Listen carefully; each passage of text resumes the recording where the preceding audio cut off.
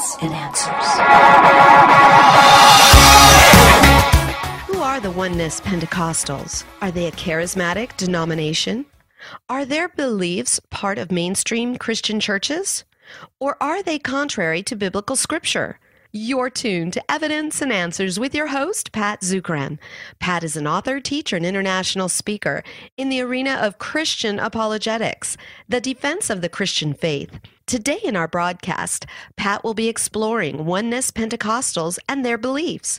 If you're unable to hear this entire broadcast, all of our messages are available on our website. That's evidenceandanswers.org. Now, here's our host, Dr. Pat Zucran, with an overview of Oneness Pentecostals. Back in the 1990s, when I started getting into radio broadcasting and I was working with several Christian stations around the country, I remember there were a few popular Christian bands and preachers from the Oneness Pentecostal denominations who became widely recognized by the evangelical churches.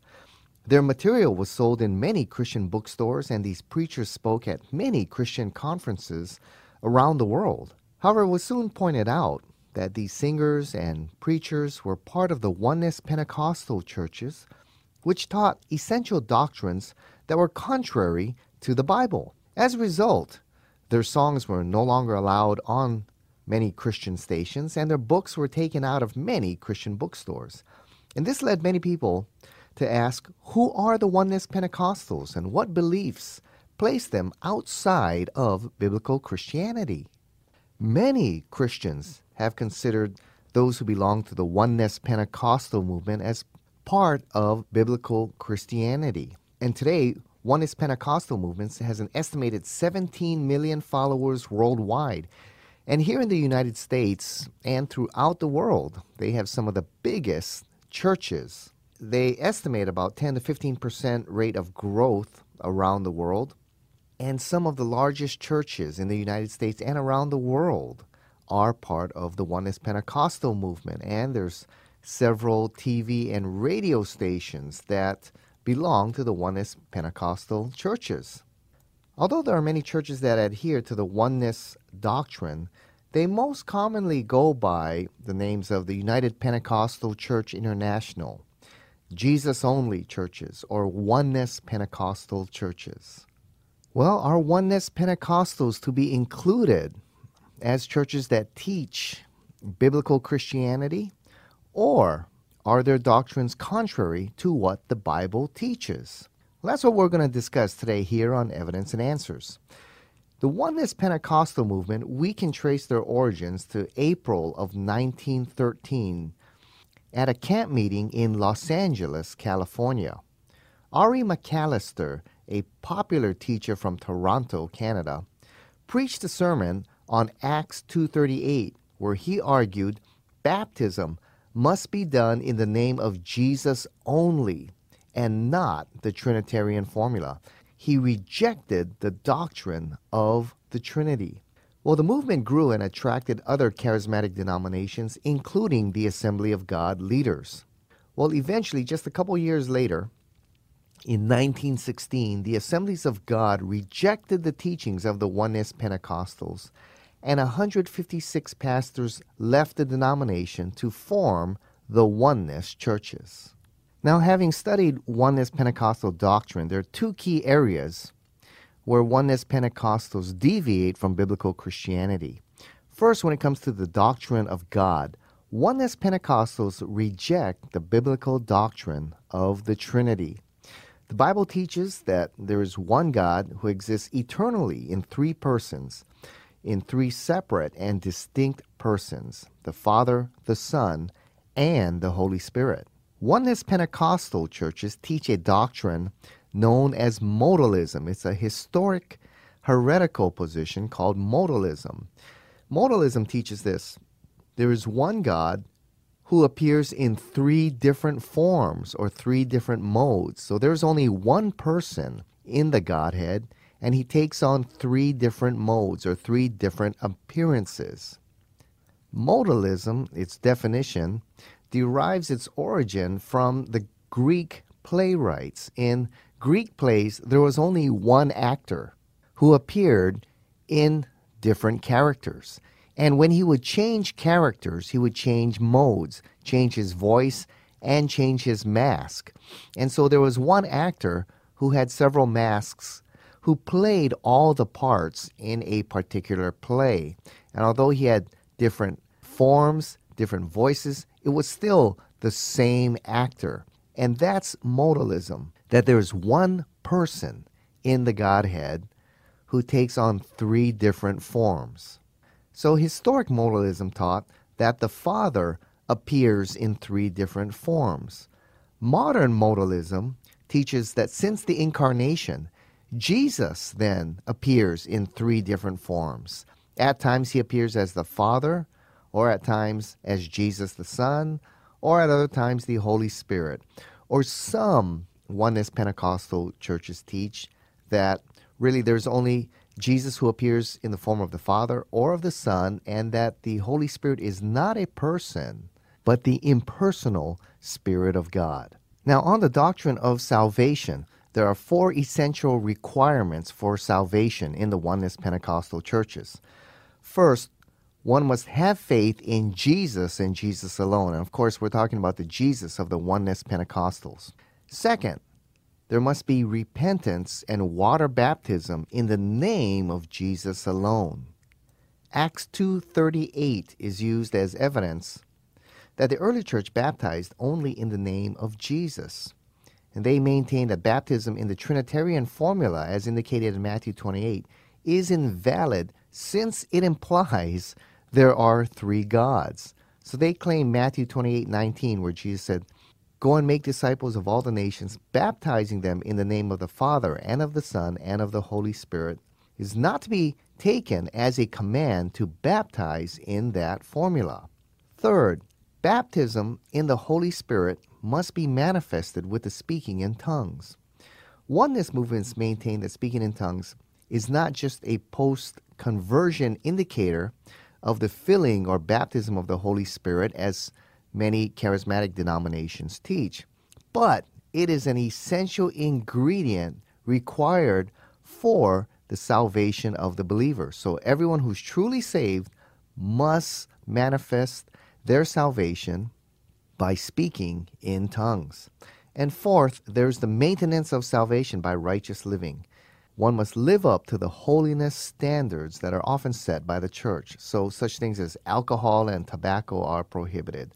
Women are not allowed to cut their hair, wear short dresses or slacks, use makeup, or wear jewelry. Men are expected to dress conservatively, white shirts and often dark slacks, be clean-shaven, and have short haircuts. Violations of these codes and standards set by the church may result in a loss of salvation and exclusion from the fellowship of their church. So you can see how this soteriology quickly becomes a works-oriented kind of salvation, where you're saved by faith, then you must be water baptized in the name of Jesus alone, you must speak in tongues, and then you must live up to these legalistic standards. So in order to maintain your salvation status. So you can see how this can quickly become a works-oriented kind of salvation. And of course, any kind of salvation that must be maintained by living up to a particular standard, there's always a lack of assurance of salvation amongst the believers. So those are basically the key points where Oneness Pentecostals deviate from biblical Christianity. Now let's first do a biblical evaluation of their doctrine of God. Oneness Pentecostals, of course, reject the doctrine of the Trinity. They believe that there is one person in the Godhead who appears in three different forms. However, the Bible teaches that there is one God revealed in three distinct and eternal persons, the Father, the Son, and the Holy Spirit. This is taught in several places throughout the Old and New Testament.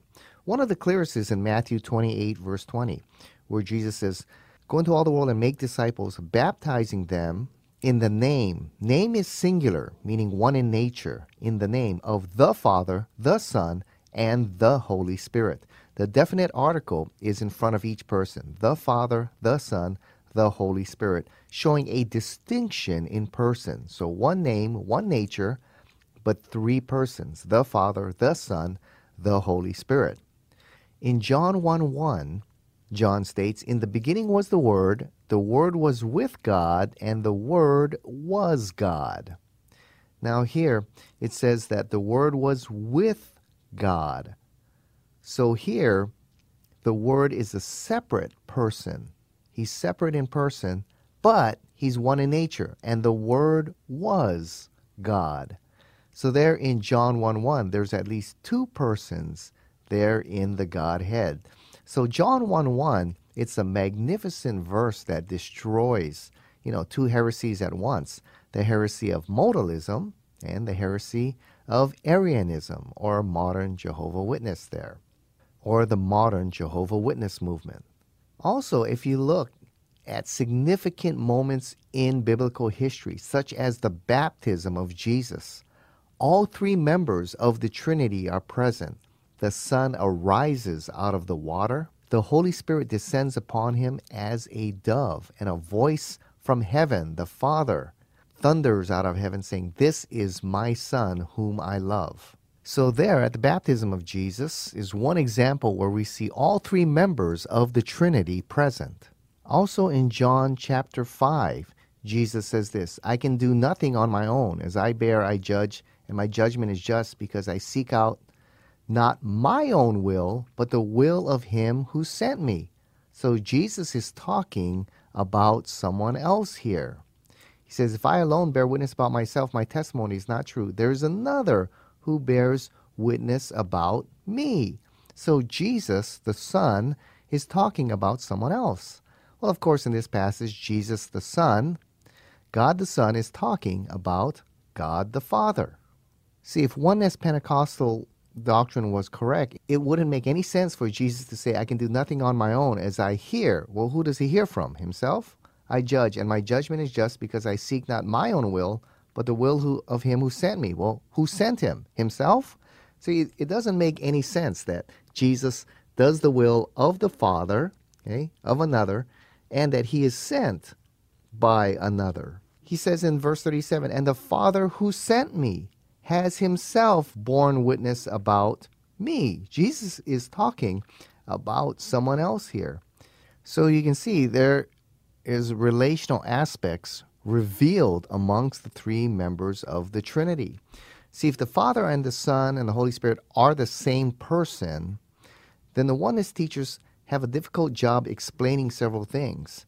How the Father and the Son can love each other, how they can talk to each other, and how they can know each other. Let's take a look at these three actions. Jesus says in John chapter 3, verse 35, "The Father loves the Son and has given all things into his hand." John 5:20, Jesus states, "The Father loves the Son and shows him all that he is doing." There's a relational aspect here. These passages would make no sense if Jesus was talking about himself here. Also, they converse with one another. For example, in John 17:5, Jesus is praying, and he says, "Father, glorify me with the glory I had with you before the foundation of the world." Well, that would make no sense if Jesus is the Father, or if Jesus and the Father are the same person. When Jesus was dying on the cross, he says, "Father, forgive them. They know not what they do." Well, this would make no sense if Jesus and the Father are one and the same person.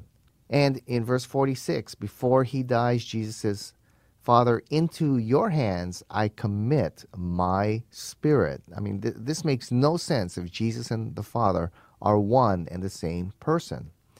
Also, they express knowledge, intimate knowledge of one another. Jesus says in John 5:17, "My Father is always at work, and so am I." I mean, this makes no sense if Jesus and the Father are one and the same person. In Matthew 11:27, Jesus says, "All things have been handed over to me by my Father, and no one knows the Son except the Father, and no one knows the Father except the Son, and anyone to whom the Son chooses to reveal to him." So there's a relational aspect here.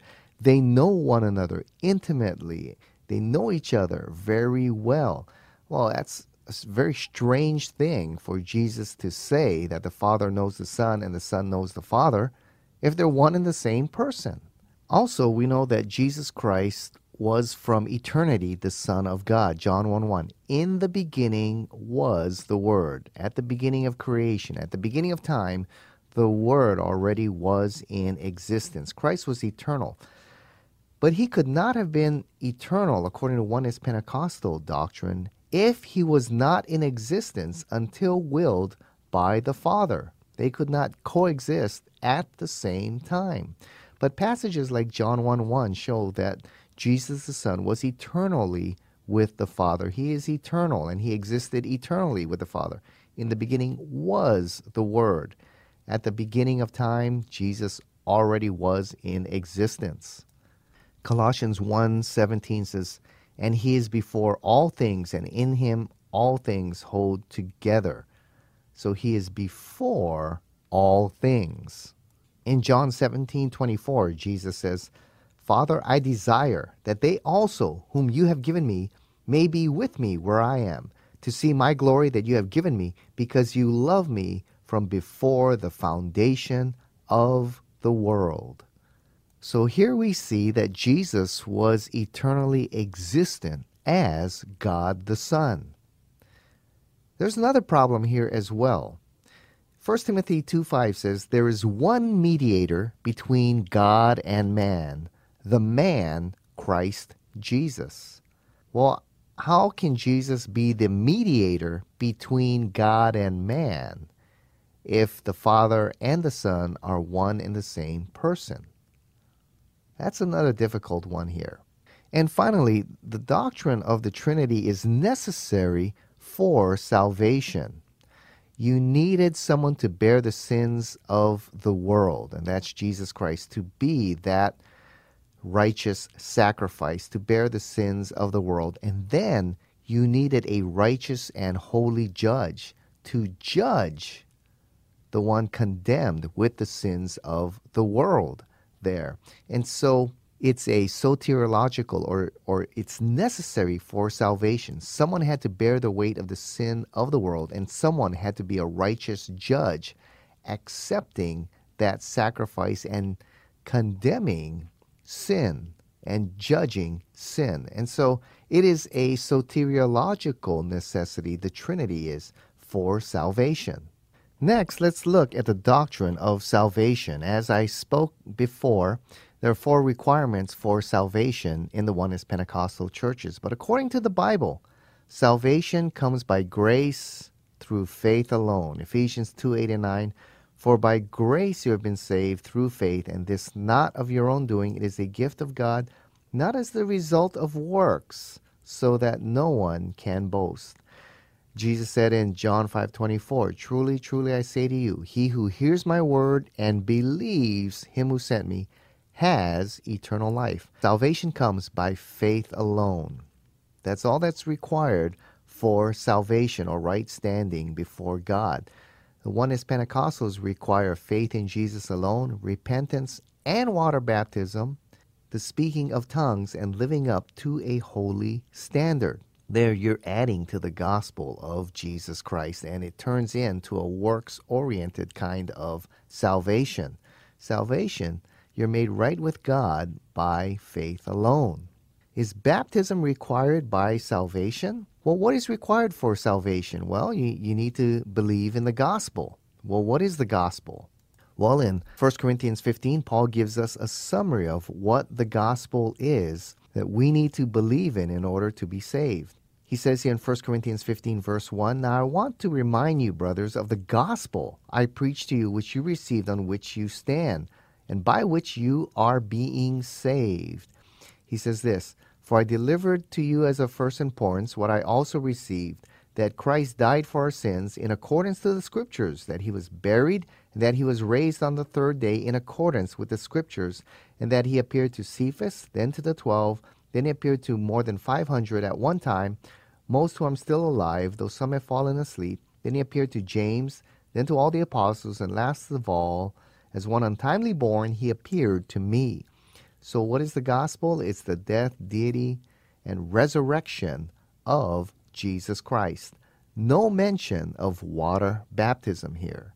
In fact, in 1 Corinthians chapter 1 verse 17, Paul says this up to the Corinthians, "For Christ did not send me to baptize, but to preach the gospel."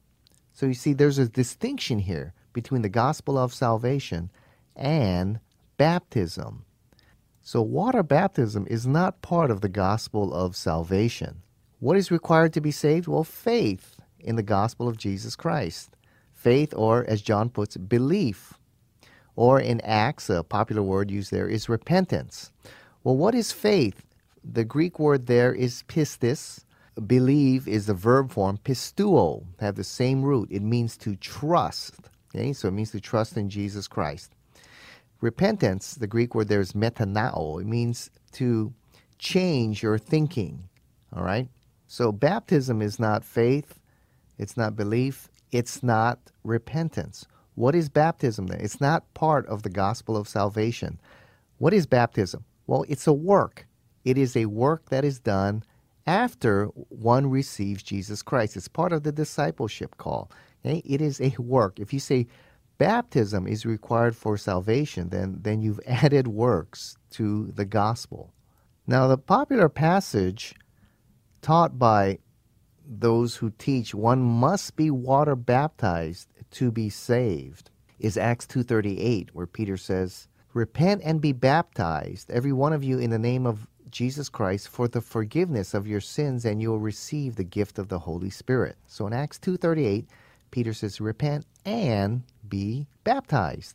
And so many groups like the Oneness, Pentecostals, and others will say, you see, baptism is required for salvation. Well, let's take a look at that verse. Peter says, repent and be baptized in the name of Jesus Christ for the forgiveness of your sins. Okay, now the key there is that preposition for. For can mean in order to, or it can also mean, okay, if you look in a good Bible dictionary, it has many, many uses. Okay, it's the Greek preposition eis, and it can mean because of your salvation. Now, if baptism was required every time someone was saved, when Peter and the apostles preached, they would always say, repent and be baptized, repent and be baptized. However, that's the only time Peter says, repent and be baptized. When he calls others to salvation, he doesn't repeat baptism. He simply says, repeat or believe in the name of Jesus Christ. For example, in the very next chapter, in Acts 3:19, when people ask Peter how to be saved, he says this, repent then and turn to God so that your sins may be wiped out, that the times of refreshing may come from the Lord. He doesn't repeat baptism. He says, repent so that your sins may be wiped out. If baptism was required for salvation, he would have repeated, repent and be baptized again and again and again. But he doesn't. He only says that in Acts 2:38. In Acts 5:31, when Peter's preaching, he says, so God exalted him, Jesus, to his own right hand as Prince and Savior, so that he might bring Israel to repentance and forgive their sins. He doesn't repeat the word baptism again. In Acts chapter 16, when the Philippian jailer asked Paul and Silas directly, he said, sirs, what must I do to be saved? Paul replies in verse 31, believe in the Lord Jesus Christ, and you will be saved, you and your whole household. He didn't say believe and be baptized. He says believe. So salvation requires belief in the gospel of Jesus Christ. Baptism is a work done as a result of your salvation. Not in order to be saved, but because you are saved. So baptism is part of the call of discipleship. It's a good work that's done after one receives Jesus Christ. So what's going on here in Acts 2:38? Why does Peter say here, repent and be baptized in the name of Jesus Christ? Well, repent and be baptized, the phrase and be baptized is what we call a parenthetical clause. It's at this time that Jews, Samaritans, and God-fearing Gentiles, they're familiar with the term baptism. Gentiles turning, to Judaism, converts to Judaism, were baptized. So the apostles at this time are emphasizing a new baptism under the new covenant established for Christ. So for a brief time, they highlight that it is a baptism established by the authority of Christ. But you see what Christ commanded the disciples in Matthew 28, baptized in the name of the Father, the Son, the Holy Spirit. Once again, our time has come to a close. Thank you for joining us here on Evidence and Answers radio broadcast. We hope you enjoyed today's show. If you would like Pat to speak at your church or Bible study, or perhaps at a conference, please give us a call. Area code 808-483-0586. Or you can contact him through the Evidence and Answers website. That's evidenceandanswers.org. Evidence and Answers relies on generous support from you, our listeners. To keep this broadcast on the air, you have the opportunity to donate. Head on over to our website. That's evidenceandanswers.org. You may do so right there on the homepage of our website. You'll find we have a wide variety of resources available to you, everything from atheism to Zen Buddhism, including articles and additional audio for you to listen to or download. So be sure to share it with your family, friends, and your church. Join us again next time on the air or online as we provide compelling reasons for faith in Christ. That's Evidence and Answers with Pat Zucran.